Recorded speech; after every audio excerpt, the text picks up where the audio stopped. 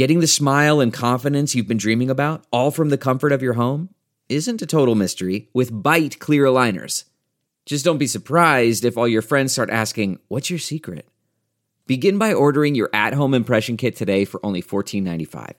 Byte clear aligners are doctor-directed and delivered to your door. Treatment costs thousands less than braces, plus they offer flexible financing, accept eligible insurance, and you can pay with your HSA FSA. Get 80% off your impression kit when you use code WONDERY at Byte.com. That's BYTE.com. Start your confidence journey today with Byte.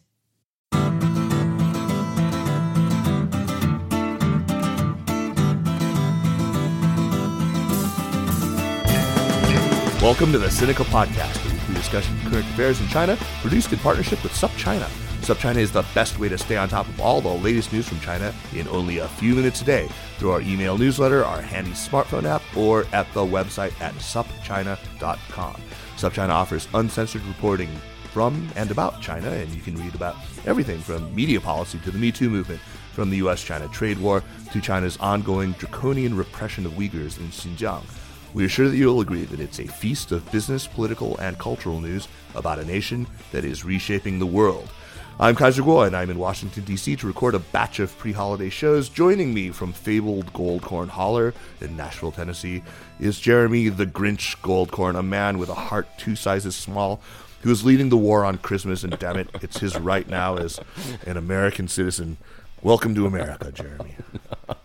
Happy Festivus, sir. yeah, exactly. Offer our listeners some more of that grinchy, atheistic holiday cheer. Bah, humbug. On with the show.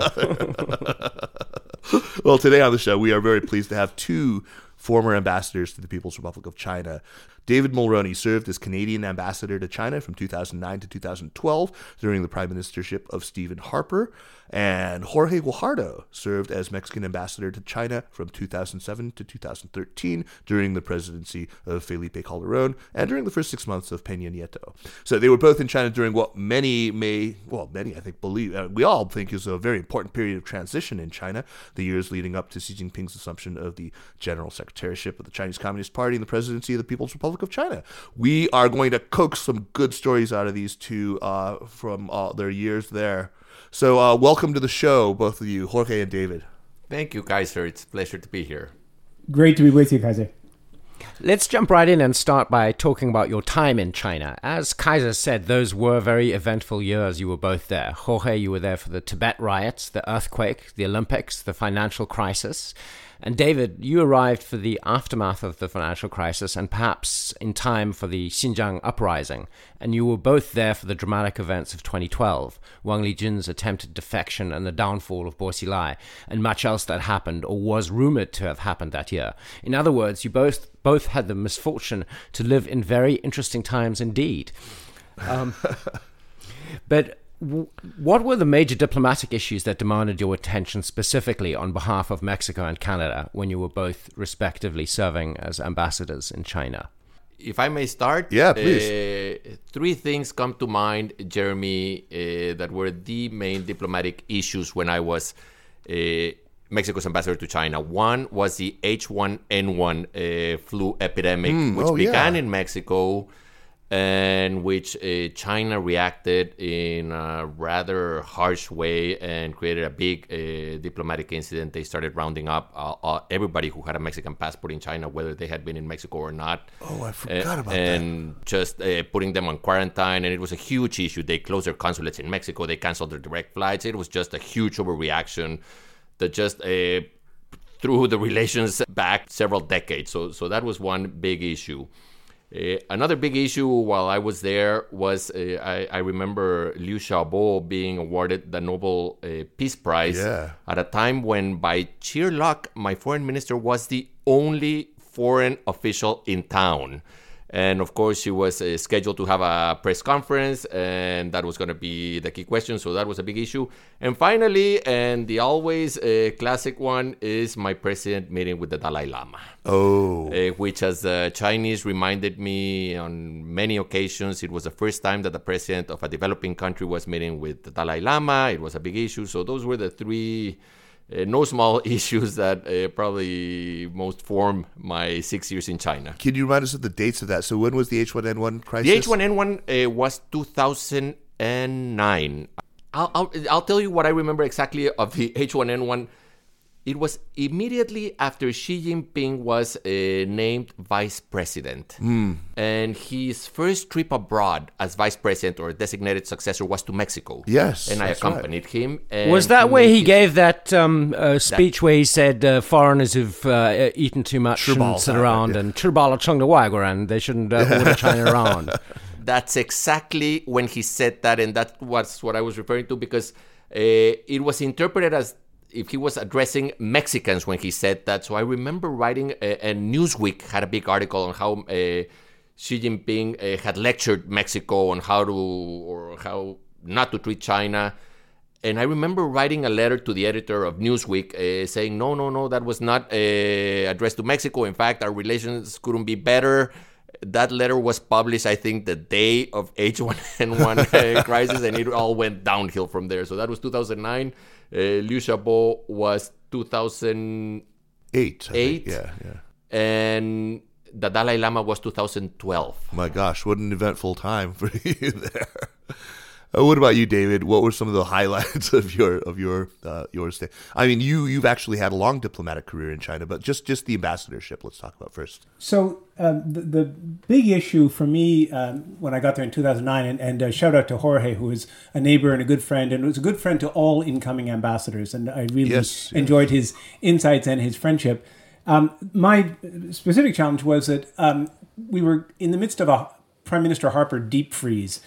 Harper is a conservative. He followed the Liberals, and unlike the Liberals, the conservatives of the Stephen Harper era were a little bit like the Republicans of the early part of this century. I mean, they weren't like their predecessors. The bi-party consensus on China between the Liberals and conservatives had broken down, and he was tremendously distrustful of the Chinese, worried that Canada had become too close to China. He didn't go to the Olympics, which was considered a slight.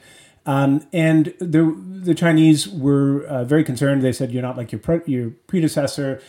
You don't get us." I heard the same line from all of the ministers that I called on. We were in the deep freeze. But as Jorge says, it was also the time of the economic crisis, and China was seen to be the rising tide that was lifting many boats, including the Canadian boat. So Harper was warming up, and he made a visit in 2009, just around the time of the first Obama visit, that was really a step in putting the relationship on the right track. The specific irritant for Harper was the fate of a Canadian, a Mr. Chalil, who lived in Hamilton, Ontario, but was of Uyghur origin, who had been picked up in Uzbekistan and flown into China into trial and detention. And the Chinese said, well, he's not a Canadian. We think he's Chinese because he didn't use a Canadian passport. We said he didn't use a Canadian passport because you spirited him into the country from Uzbekistan. But Harper felt that the foreign ministry, of which I was a part, had been so respectful of China that they hadn't done everything they could for him. And I remember speaking to him about that and saying I would do my best to get out and see his family, to see if we could get better conditions for him. And that's something I did certainly before Harper arrived. The other really significant irritant, and it had been an irritant for 10 years, was the presence in Vancouver of a man named Lai Chang-shing, who was a financial fugitive.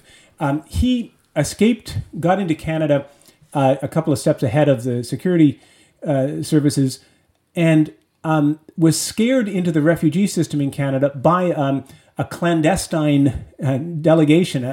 A bunch of Chinese security officials, pretended to be part of a trade mission, went to see him and so scared him that he went into the refugee system. And the Chinese then said, well, send him home on the next plane. And we said, no, he's in the refugee determination system. We don't think he's a genuine refugee, but we have to make our case to a judge in Canada, and it's the judge who decides. That took 10 years. And with incredible consequences for the relationship, shouting by very senior Chinese leaders, a great frustration, and it only got solved towards the end of my time. And when it was solved, I remember we put the judge's decision up on our Weibo. It got taken down right away, but we put it up again, and it stayed there for some time. So it was we got out of the Harper deep freeze. Things warmed up considerably, sometimes by design, sometimes by chance. But it was also a time, I remember, when dealing with the Chinese had become different. In the past, if there was a difficult decision or a tough negotiation, even if you came out on the short end, the Chinese would leave you something, right? You didn't walk away from the table empty-handed. That changed, and I saw it change on my visit as ambassador, where it was zero sum, right? They were going to walk away with everything and leave you with nothing. And it was also a time when they could be much more blunt in public. They were always blunt in private, much more blunt in public than they had been in the past. So much less concerned about retaining smaller countries as friends. When do you date the start of that change, David? Well, I had been dealing. I date the start of that from early in this century. I was running the Asia branch in the Foreign Ministry from about 2001 on, and I began to see that difference. I remember once getting a call at home at about midnight, and they said, "We need to speak to the Foreign Minister at 7 tomorrow morning." And I said, "I'd really rather not call him tonight at 7 in the morning. Is there some other way of setting up this call? Because generally you give people lead." And they said, "Well, we're a P5 country. We're members of the Security Council."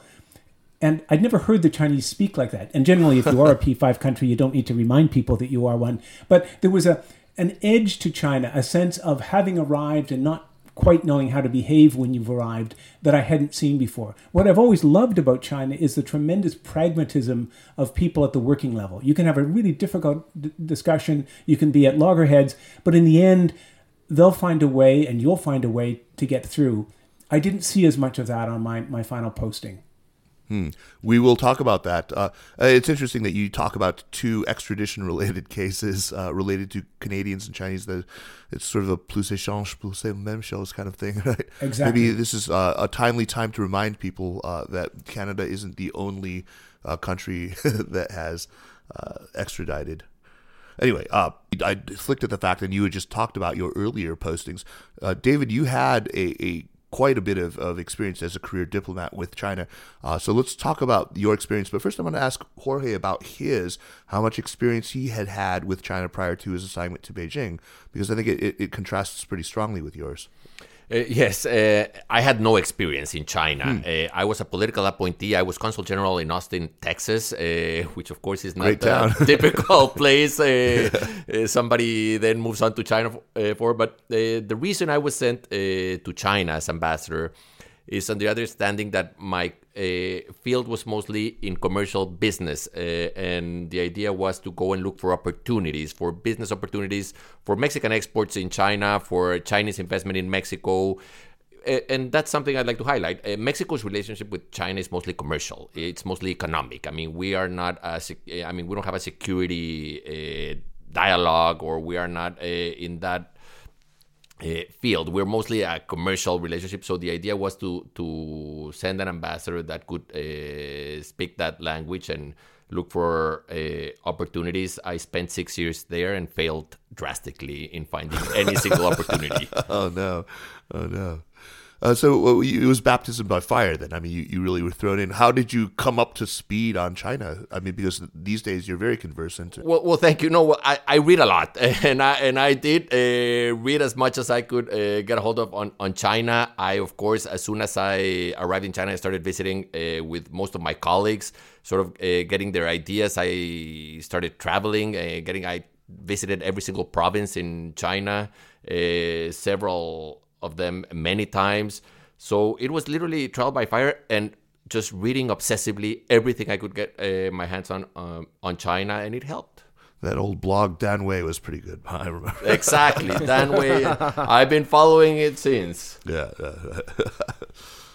That's great. And okay, what about you, David? Like I said, you had a career in diplomacy. Can you talk about your own experiences? Sure. I started up, my first posting was in Korea. at a really interesting and very difficult time, the time of the shooting down of Cal 007, the murder by bombing of half the Korean cabinet at the Martyrs' Shrine in Rangoon. It was just a really eventful time in Korean history. Then I studied Chinese briefly at the Canadian Forces Language School and went out to reopen our Consulate General in Shanghai in the mid-1980s. We rented 4 houses in the suburbs out by the airport, out by Hongqiao Airport. The 4th was the Consulate General. The other 3 were the homes of the 3 Canadians. We'd have consular cases showing up at my door on Saturday and Sunday. But we gradually, reestablished our presence in East China. It was interesting. Jiang Zemin was the mayor of Shanghai in those days, and I got to meet him a number of times way back then. Then did a lot of work in the East Asia section of our Foreign Affairs Department. I was a desk officer during Tiananmen. And gradually I ultimately became the Assistant Deputy Minister running that branch and had a lot to do with Chinese ambassadors, including an incident where the Chinese Consul General in Toronto attacked a Canadian Falun Gong supporter in the pages of the Toronto Star, the newspaper. And he got sued. And the Chinese came to see me and said, well, he's got diplomatic immunity. And I said, he's got consular immunity, which isn't the same thing. And again, a judge decides if this particular activity was within the ambit of his consular function. And the judge decided it wasn't. And that led to a red-faced ambassador shouting at me in my office. But ultimately, the departure of the Consul General one step ahead of the lawsuit. I then worked in a number of areas related to East Asia. I traveled to China with Prime Ministers Chrétien and Martin, who were liberals, and ultimately Harper. And I also ran Canada's unofficial office in Taiwan for 3 years. And the 3 years when the DPP defeated the Kuomintang and established a kind of a new era in Taiwan. That shaped in the my mid-90s. outlook on China a little bit. Yeah. So, wow. And China was the end of my diplomatic career. It was a wonderful posting in many respects, but it was a tough job many days. I bet. Yeah, right. Some of the things that you said earlier, David, I mean, it reminds me of a speech. I just have it in front of me right now. Chaz Freeman, who we interviewed on the show not too long ago, was talking about some of these same things, the sort of humility, the lack of hubris, the pragmatism that used to characterize people. Let me read a little piece I highlighted from it. Chaz said, 40 years ago, Beijing was diffident, not hubristic, but it was remarkably good at making tough choices. It also had the diplomatic skill to enlist the support of the outside world for its peaceful development. Perhaps it is impertinent for a foreigner to ask whether this is still the case. Still, once when we were arguing, Deng Xiaoping asked me what use foreigners were, 老外有什么用处? His answer to his own question was that we foreigners would tell him what we thought, not what he wanted to hear. I really contrast that with what's happening now. Today, Beijing wants to hear very little of what the foreigners have to say. What, Jorge, and you were both there in this pivotal period, what in your mind has really changed? And David, you've told me when you thought this was quite noticeable, and this is, you've marked it a little earlier than most people would at the turn of the last century in 2000, 2001. I know that was before September 11th, and there was maybe a respite from that after September 11th, but yeah, I can see dating it to that too. But what about you, Jorge? What? I remember. So I arrived in June 2007. And one of the things you are very quickly subjected to or submitted to is a lot of media requests for interviews. And they're usually, as you know, state media organizations. And of course, you are a new ambassador, so you want to talk and reach as many Chinese as possible, so you entertain them. And they ask all these soft questions, It's always a friendly interview that would always end with the same question. What can China learn from Mexico? And you'd, of course, demur and say, well, nothing, of course. I mean, we're not here to teach any lessons, quite the contrary, And what about cooking? Right. Really but I remember after 2008, after the financial crisis, that when I took those interviews, that changed to what can Mexico learn from China? Wow. Remarkable. And it was very noticeable that every single interview would be, what can Mexico learn from China? And it was the same answer. Well, no, nothing. I mean, we're not here to learn or to teach. I mean, we're here conducting relations. And but that was a change I noticed, and it was all around the financial crisis in 2008. Fascinating. David and Jorge, clearly things are very different now than they were 10 years ago, 20 years ago. And David, you're dating the change in attitude, as Kaiser said, to a little earlier than most people do. It's generally the financial crisis and the Olympics that I hear. But I'm curious what your experience has been not at the most senior levels of government, but in dealings with your counterparts at the foreign ministry, for instance, or among those many officials who staff the party bureaucracy, who run sections in the ministries. Some of them are Kennedy School or LSE graduates and are quite cosmopolitan. By analogy, I imagine that in Washington, not everybody is a Trump supporter, that many of the U.S. government agencies and departments are staffed by, normal people, and that there's a certain amount of continuity in the way that one would interact with them. Is that the case at all in China, or has this aggressive new attitude, is it from top to bottom? I guess I'd say, if you're in Ottawa, you'll find that the most hated department in town is foreign affairs. We're seen not to get the Canadian perspectives, to be haughty and supercilious. The same thing's true in China.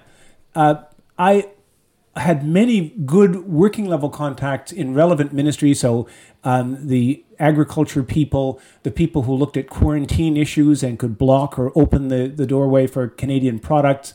I remember endless conversations about the arrival of two pandas to the zoo in Toronto. This was something I would get regular calls from Ottawa. This was of great political significance. And in this case, the problem was really the Canadian zoos, who kept misunderstanding what the Chinese were saying. But we had, as a key interlocutor, a woman who had done her degree, her veterinary degree, at the University of Guelph in Ontario. And I could call her up and say, Madam Wong, we clearly didn't get the message. Can you help me to distill it? And she'd say, yeah, I could tell those folks didn't understand us. What I really mean is this. And, step by step, we got the deal done. And I generally found that I could have someone like that in all of the key ministries that I was dealing with. And it helped when they'd gone to school in Canada, for example. Right. But that wasn't always the case in the foreign ministry. What I kind of admired and feared and loathed about the foreign ministry all at the same time was, and something that the Chinese are very good at, they can be extremely friendly and very affable dinner companions. But when I'd get called in at night because the Dalai Lama was coming to Canada, those same people put the visors down and could be extremely tough with me. They had a way of personalizing the relationship sometimes and then being ruthlessly professional. And so I've got to say, while I don't always admire the Chinese foreign ministry, they're very good in that respect. They get the job done. It sounds like Americans to me. David, I don't know if this applies to your experience with the foreign ministry, but I remember when I was summoned to the foreign ministry, usually when they were upset about something. First of all, the thing that would change is that instead of addressing me in Spanish, as they would usually do, they would speak to me in Chinese with a translator. And evidently they were addressing the microphones in the room to make sure that they delivered the message in the harshest tone possible. And then on the way out, as they walked you to your car, they would sort of smile and say, of course, it's all good, and start talking to you about future plans. And by the way, and we're going. So they sort of told you it's all going to be good. That did started changing towards the end, in which you didn't get that follow-up on the way to the car. But I'll tell you where I did find a different version, which was in the provinces. So I remember having very, very long conversations with party secretaries like Hu Shunhua, Wang Yang, even Bo Xilai before his arrest. And they would really go out on a limb and make a point that they understood you contrary to what Beijing was saying, and that they understood your concern. And I never really understood if that was something that Beijing was coordinating with them and asking them to relay that message, or if they were going out on a limb. But it was a different message than the one you'd get from Beijing. Oh, that's fascinating. That's really fascinating. I did find that, and one of the things that I would do is, when we had a sensitive case, a Canadian in detention, or in one case it was the partner of a Canadian. The woman was Canadian, her partner was Chinese, but he had been beaten up. The allegation from the police was that he had dragged 5 police officers to the one part of the police station where there was no camera and assaulted them there. We doubted that. We had a visit by our Minister of Health, and she said, I know I'm supposed to raise this issue. When should I raise it? In the plenary session? And I said, if you raise it in the plenary, the minister is going to have to respond to you in front of his entire team, and we're going to get the party line. So when we break for lunch and you walk in and you have your chit chat with him, why don't you raise it there? Because he's a doctor, he'll understand it's a medical issue. What we want to be sure of is that this person gets medical attention.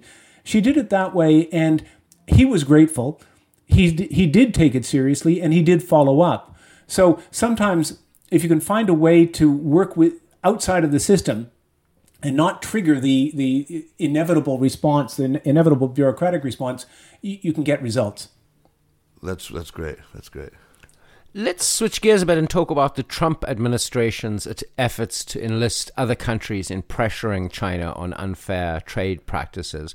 How successful have they been, do you think? And how much have you two been privy to those sorts of efforts? Okay, so Jeremy, if I can jump in. As we're recording this, we read the news that the Department of Justice in the United States, together with 12 other countries, are issuing indictments on Chinese nationals for cyber espionage. It's a surprisingly small number, right? Well, the fact that 12 would come together, yeah, I think it's no small thing. And I'll tell you, no small thing at all. China was a typical case of game theory in which no country wanted to get ahead of the other one. And they would all game the system. So if the U.S. picked a fight, Germany would try to profit out of that. Even within the EU, if the UK picked a fight, then Spain would try to profit. And it was always, everybody was always trying to game China's favor.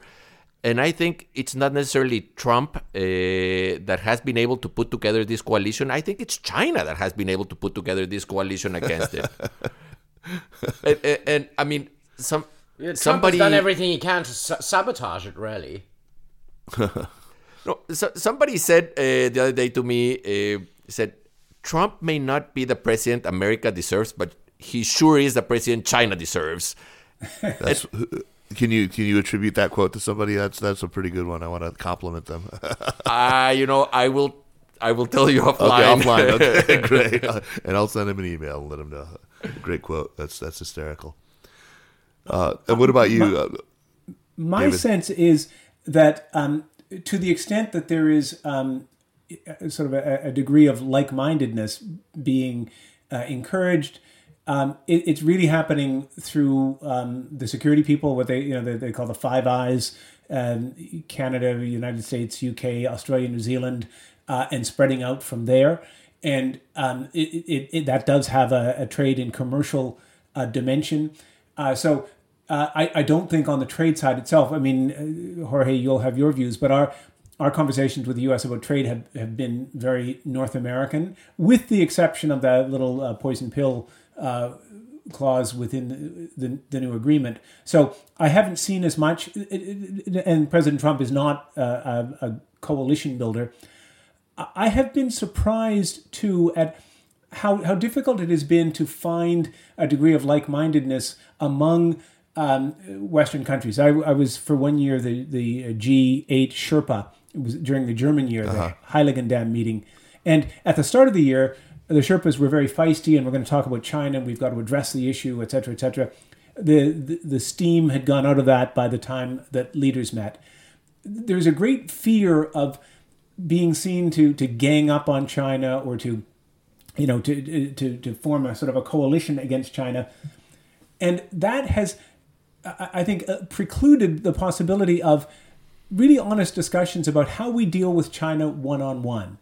China has been remarkably successful in the last 20 years in isolating countries, even big countries like Britain and France. Canada certainly felt that. Norway, Sweden, Australia. And it works because, as Jorge says, there's competition out there. When that happens, everybody else kind of goes to the side and says, "Oh, tough luck, good luck there," but doesn't really help.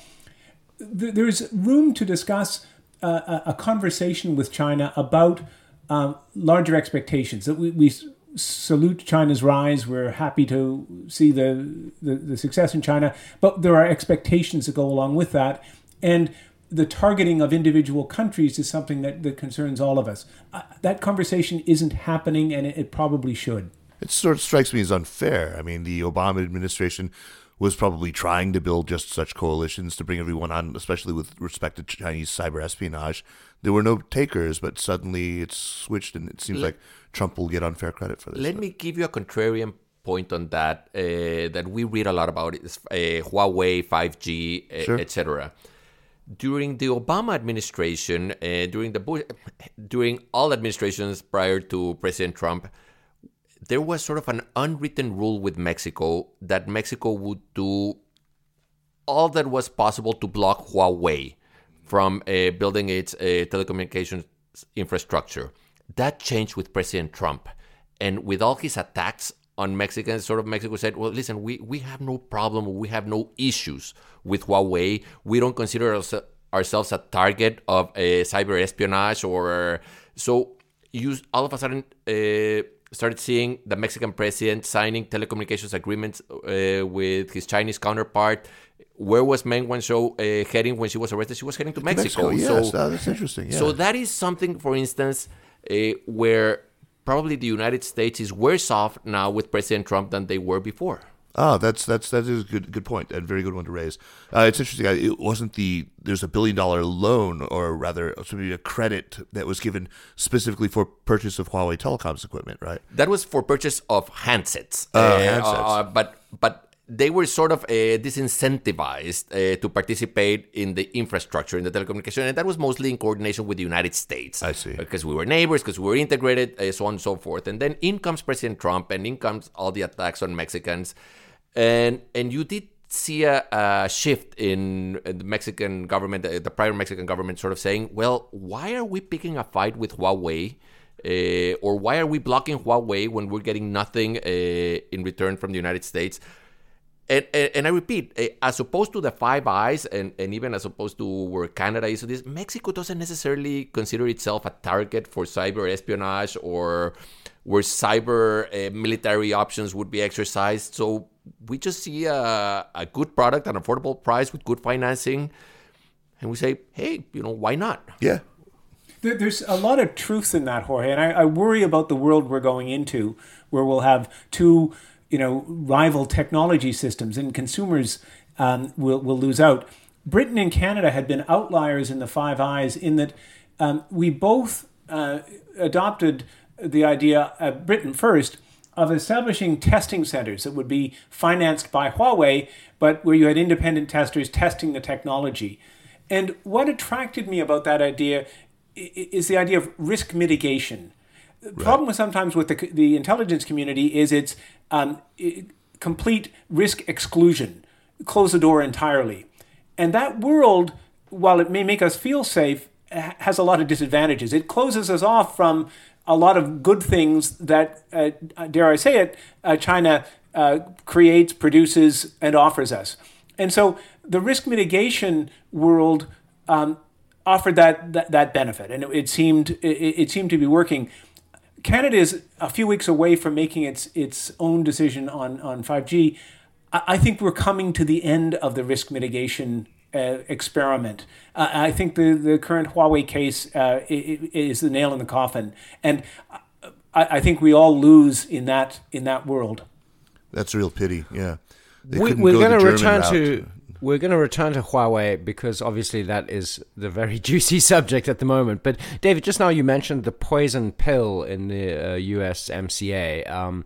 So there's a clause in the new USMCA that Wilbur Ross described, as you say, as a poison pill that says if either of you makes a trade pact with a non-market country, which one presumes means China, then that country can be effectively kicked out of USMCA, and the other two would just become a bilateral. It would become a bilateral trade pact.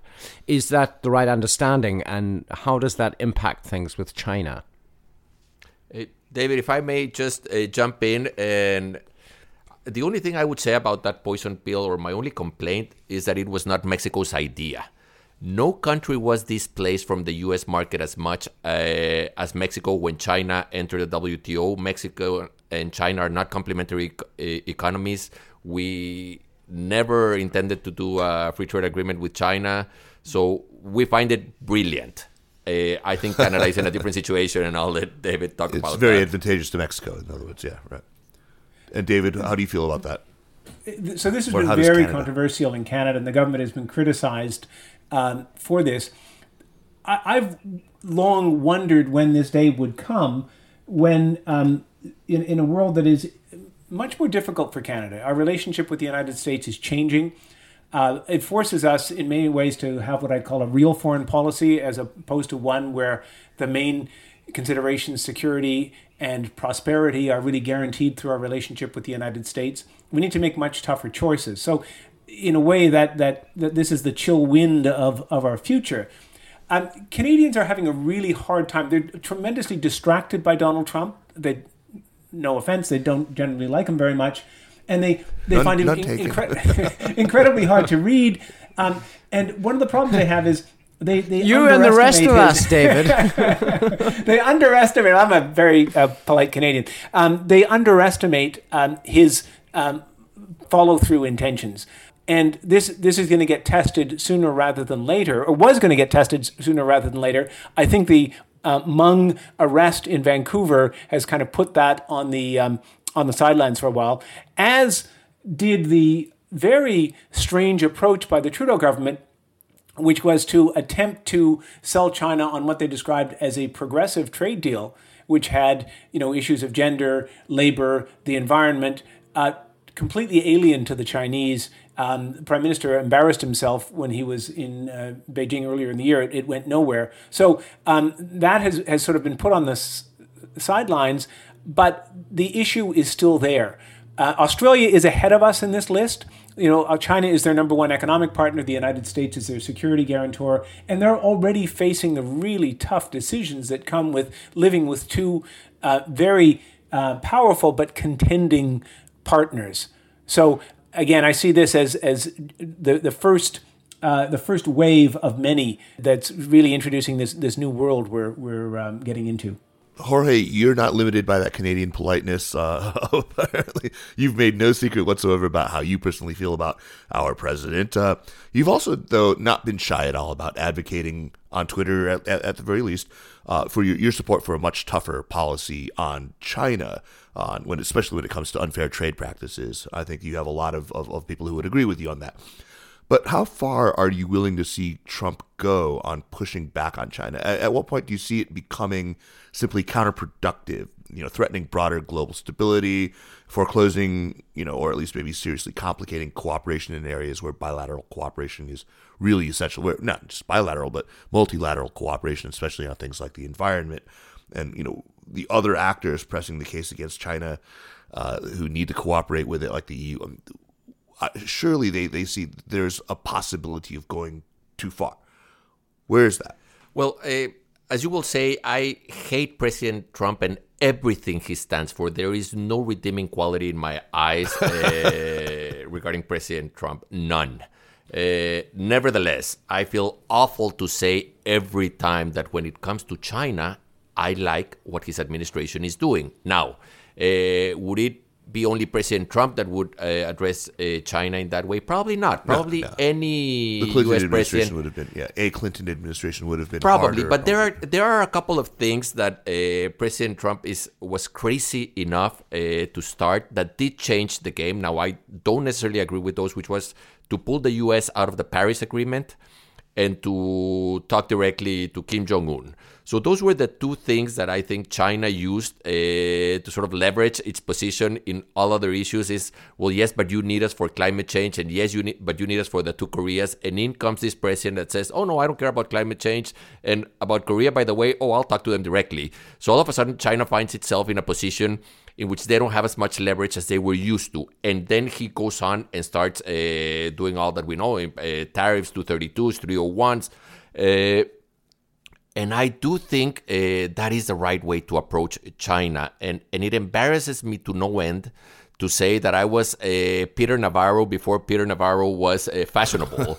And that was my view of China when I was Mexico's ambassador to China, because the fact of the matter is China does game the system. China is indeed protectionist. China will not cede anything, and it is very frustrating to try to deal with them.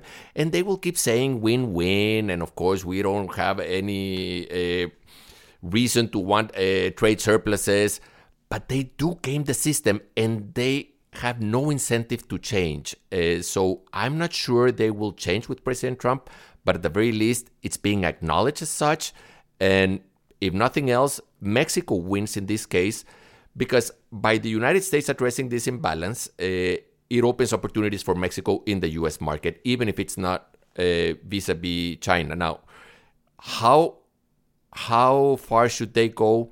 In a sense, Kaiser, one of the things I like about this administration is that they have no China hands. Now, that, of course, is not the politically correct thing to say, because you're never supposed to be in support of ignorance. But I think China hands, whether they be the Geithners, Hank Paulsons, they create a franchise in which they're the ones who have to look out for the Chinese point of view. And in essence, the Chinese use that to their advantage. They gamed that. And nothing has, I think, thrown the Chinese more off their game than knowing that there is no China hand they can appeal to try to help the U.S. administration understand the Chinese perspective. And something that I always told my Chinese counterparts is that I would say China wants, in my case, a Mexican ambassador in China to explain to Mexico how Chinese are, and a Chinese ambassador in Mexico to explain to Mexicans how Chinese are. So who explains to the Chinese what Mexicans' priorities are? And that's the thing they never realize, that they are so worried about other people, other countries understanding them, that they never try to understand other countries. Jorge, by the way, is the founding president of the organization Diplomats Against Diplomacy. Yes, I was a political appointee, which, as most career diplomats would say, is the reason why they don't like political appointees. David, what about you? Do you think that there's, I don't know, I'm less familiar with your positions on China's trade practices and so forth, but I don't know how you feel about the Trump administration, so maybe take a shot at that yourself. What do you think? So one of the things I find really interesting, and I'm with Jorge on that, and I've written a lot about the need for Canada to grow up when it comes to China, to see China as all of a piece. And the current Prime Minister, of course, is the son of the Prime Minister, Pierre Trudeau, who helped to introduce the formula that enabled Canadian recognition and recognition by other countries back in 1970. He was close to Zhou Enlai, met Mao, revered China. So our current Prime Minister grew up in a family that had impeccable China ties, and I think has demonstrated a degree of naivete when it comes to China. What's happened, I think, particularly with the trade war, is that it's exposed a particular weakness of Xi Jinping, in that it's engendered criticism, muted somewhat, but criticism in the Chinese system that he's pushing too far, too fast. And so that's a vulnerability that's worth thinking about as we go forward. Canada right now is dealing with this, the detention of a couple of Canadians, and icy cold relationship with China, criticism from the government and from the state-controlled media, and a constellation of issues: Iran sanctions, extradition treaty with the U.S., detention of citizens, but that all have something common at the base, and that is, as Jorge said, the suggestion that China has been a free rider in so many respects. We've come to this point before. We wring our hands, and then China's given a pass. And the one thing that President Trump might be getting right is that maybe we don't give China a pass. If indeed there is there's a problem when it comes to Iran sanctions and Huawei, and that's what's been alleged in courts, then we follow this to its conclusion. That has the Canadian China watching community afraid too, and there have been calls to maybe we should have just let Madam Meng go. Why do we need this? But if one of the results of this whole crisis in Canada-China relations is the message that China is going to be held accountable for what it does, and if one of the outcomes of the charges by the Justice Department is similar, that's not a bad thing. Right. This is a good point, I think, to bring up the big juicy question that I've been wanting to ask you, David, which is obviously about Huawei and its chief financial officer, Meng Wanzhou. What do you make of this arrest, and what's going to happen next, do you think? So one of the things that I was always fascinated and struck by the fact that China doesn't understand the Canada-U.S. relationship. And they see it as purely a power relationship. Canada is a vassal state. You see the world, from your own perspective, and then a lot of the countries around China act like vassal states. There is a power dimension in the Canada-U.S. relationship, but it's not omnipresent. It's a very complex relationship linked by families, shared interests, shared culture, that transcends even government. And at the level of government and administration, the relations are close, cordial, and professional. And when an extradition request comes through, it's looked at by professionals in our Department of Justice. And if a case is sufficiently strong, there's an arrest. And then there's a long process that Madam Meng is already on, which, she's already had her day in court when it comes to a bail hearing, and she's free in Vancouver on bail, living in one of her 2 houses there. She has a top-flight legal team, and they will. The next step is a request from the U.S. government for formal extradition. A case has to be made to the Minister of Justice in Canada, and then there is a possibility for judicial review of that. So it's a professional, transparent process. And what this gets to, and what Canadians sometimes forget, is that as a middle power in a world that is sometimes dominated by superpowers, we rely on systems like this. We rely on rule of law. We rely on a degree of transparency and predictability. So we have a stake in carrying this process out rigorously and transparently, and I'm very proud and quite convinced that we're doing that. So I think the arrest is real. We've been thrown by President Trump's statement that he might just intervene and, if he can get a trade deal and free Madam Meng. That was disastrous. At first I thought the problem would be on the Chinese side, that it would feed their suspicion, but it's also fed a lot of discontent on the Canadian side, and questioning of institutions like the extradition system, like a sanctions system. I mean, sanctions are messy and controversial, but they're better than the alternative, which is war sometimes. It's fed some discontent that really undermines the nature and the system that Canada depends on for its stability.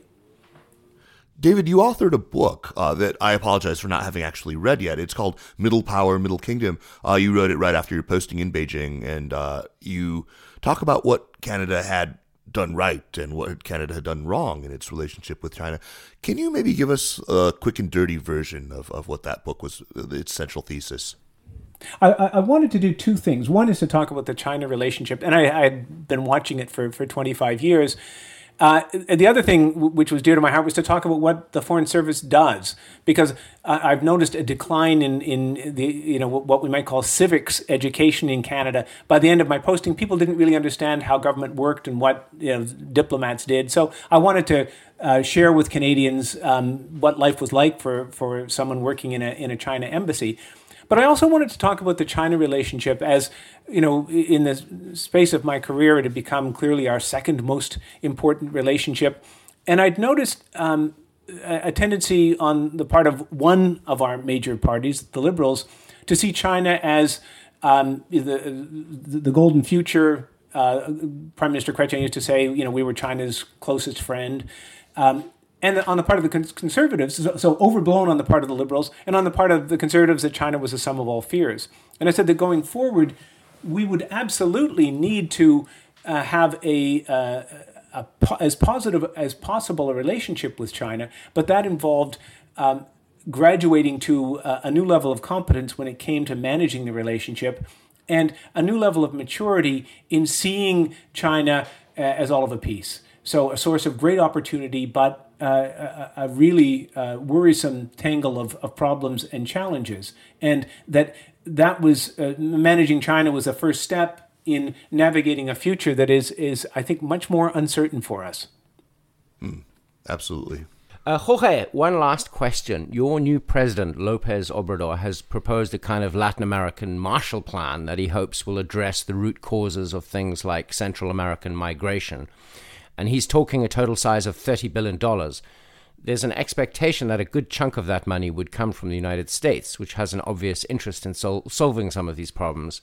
But in a New York Times report from last week, officials interviewed said if Mr. Trump cannot be persuaded, Mexican officials said in interviews that they would remind him that there's another player in the region willing to step into the vacuum, China. What do you make of this? Okay, at first sight, Jeremy, I would tell you that's the typical hubristic reaction of incoming administrations, not just in Mexico, but throughout the region. New presidents always think they will be able, because they are special, to establish a new relationship with China, and it'll work to everyone's advantage. They are soon thereafter disabused by the Chinese, and things go back to normal, and that's the end of that. Nevertheless, the one thing that I think is worth noticing is that when he brings in China to the equation, keep in mind that these Central American countries, particularly Honduras and Guatemala, are two countries that still have diplomatic relations with Taiwan. The U.S. has been very vociferous about its displeasure with Panama, with Dominican Republic, and with El Salvador for switching from Taiwan to China. So I think in that sense, I will give credit to the incoming administration in Mexico, to the new administration, in sort of telling the United States either put up or shut up. Well put. David, Jorge, both of you, it's just been wonderful to talk to both of you. Thanks so much for taking the time to join us. Let's go on to recommendations. But before we do that, I do want to remind our listeners that the Sinica Podcast is powered by SupChina. And if you enjoy our podcast, the other shows in the network, like the fantastic Tech Buzz China and China Econ Talk, and if you like the wide-ranging content that's on SupChina, brought to you by Jeremy's team, the best thing that you can do for us is sign up to SupChina Access. Your support makes it possible for us to keep bringing you all that reporting, all these conversations, the videos, the whole lot of it. Now, let's move on to recommendations. And Jeremy, it is our habit to begin with you, and so why break it? What do you have for us this week? I'd like to recommend an essay in the London Review of Books by James Meek called The Club and the Mob. And he's a former Guardian journalist, and it's an essay really about the destruction in front of our eyes of the news media over the last decade or two. Yeah, well, that's a grim topic indeed. We're doing our part to save it. Yeah, thanks. That's a great recommendation. Jorge, what do you have for us? I'm going to recommend Mexico City for Easter break as a destination. It's particularly for your U.S. audience.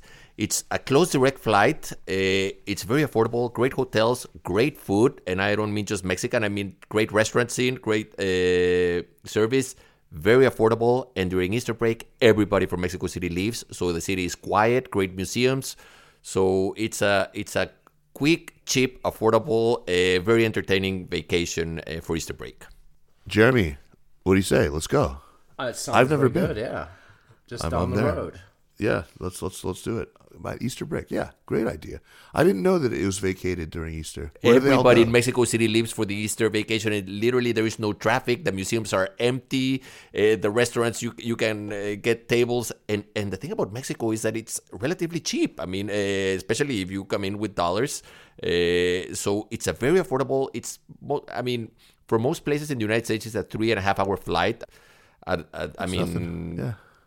at most, and it's a different language, different culture. So you feel as if you've gone to Europe, but you're in the neighborhood. There's no time difference. So it's an easy vacation that makes you feel you went for a long trip. Debemos de estudiar español, mi amigo. Anyway, I'm going to move on. That's a great recommendation. We're gonna do that. David, what do you have for us? Gee, I was going to say Mexico City at Easter. I hardly endorse that, but I'd say you want to have Jorge curate the visit for you. I'll go with a book, one that I've just read. It's the journals of a woman named Dorothy Day, who was in her youth, an intellectual in the Greenwich Village crowd, knew Eugene O'Neill and Diego Rivera. Later became the founder of something called the Catholic Worker, which was a radical and very progressive movement to house and help the homeless, the poor. It led thinking about causes, foreign policy issues with a very strong pacifist bent. And someone who ended up, after her death, as a candidate for sainthood. But someone who met just about everybody there was to meet in the course of the 20th century, in a fascinating collection of memories.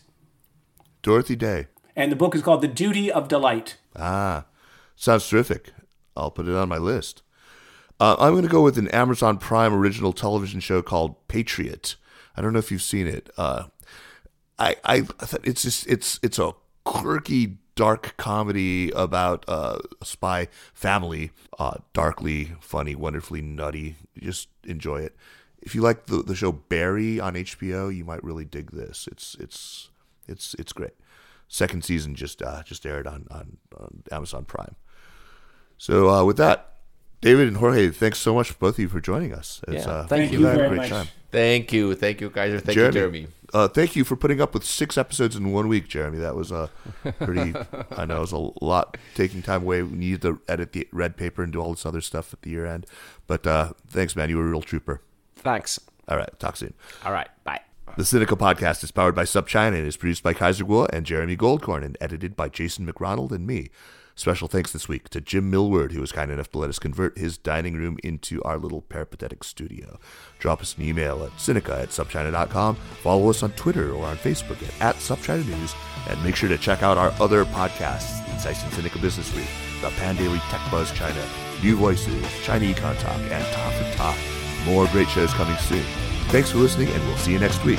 Take care.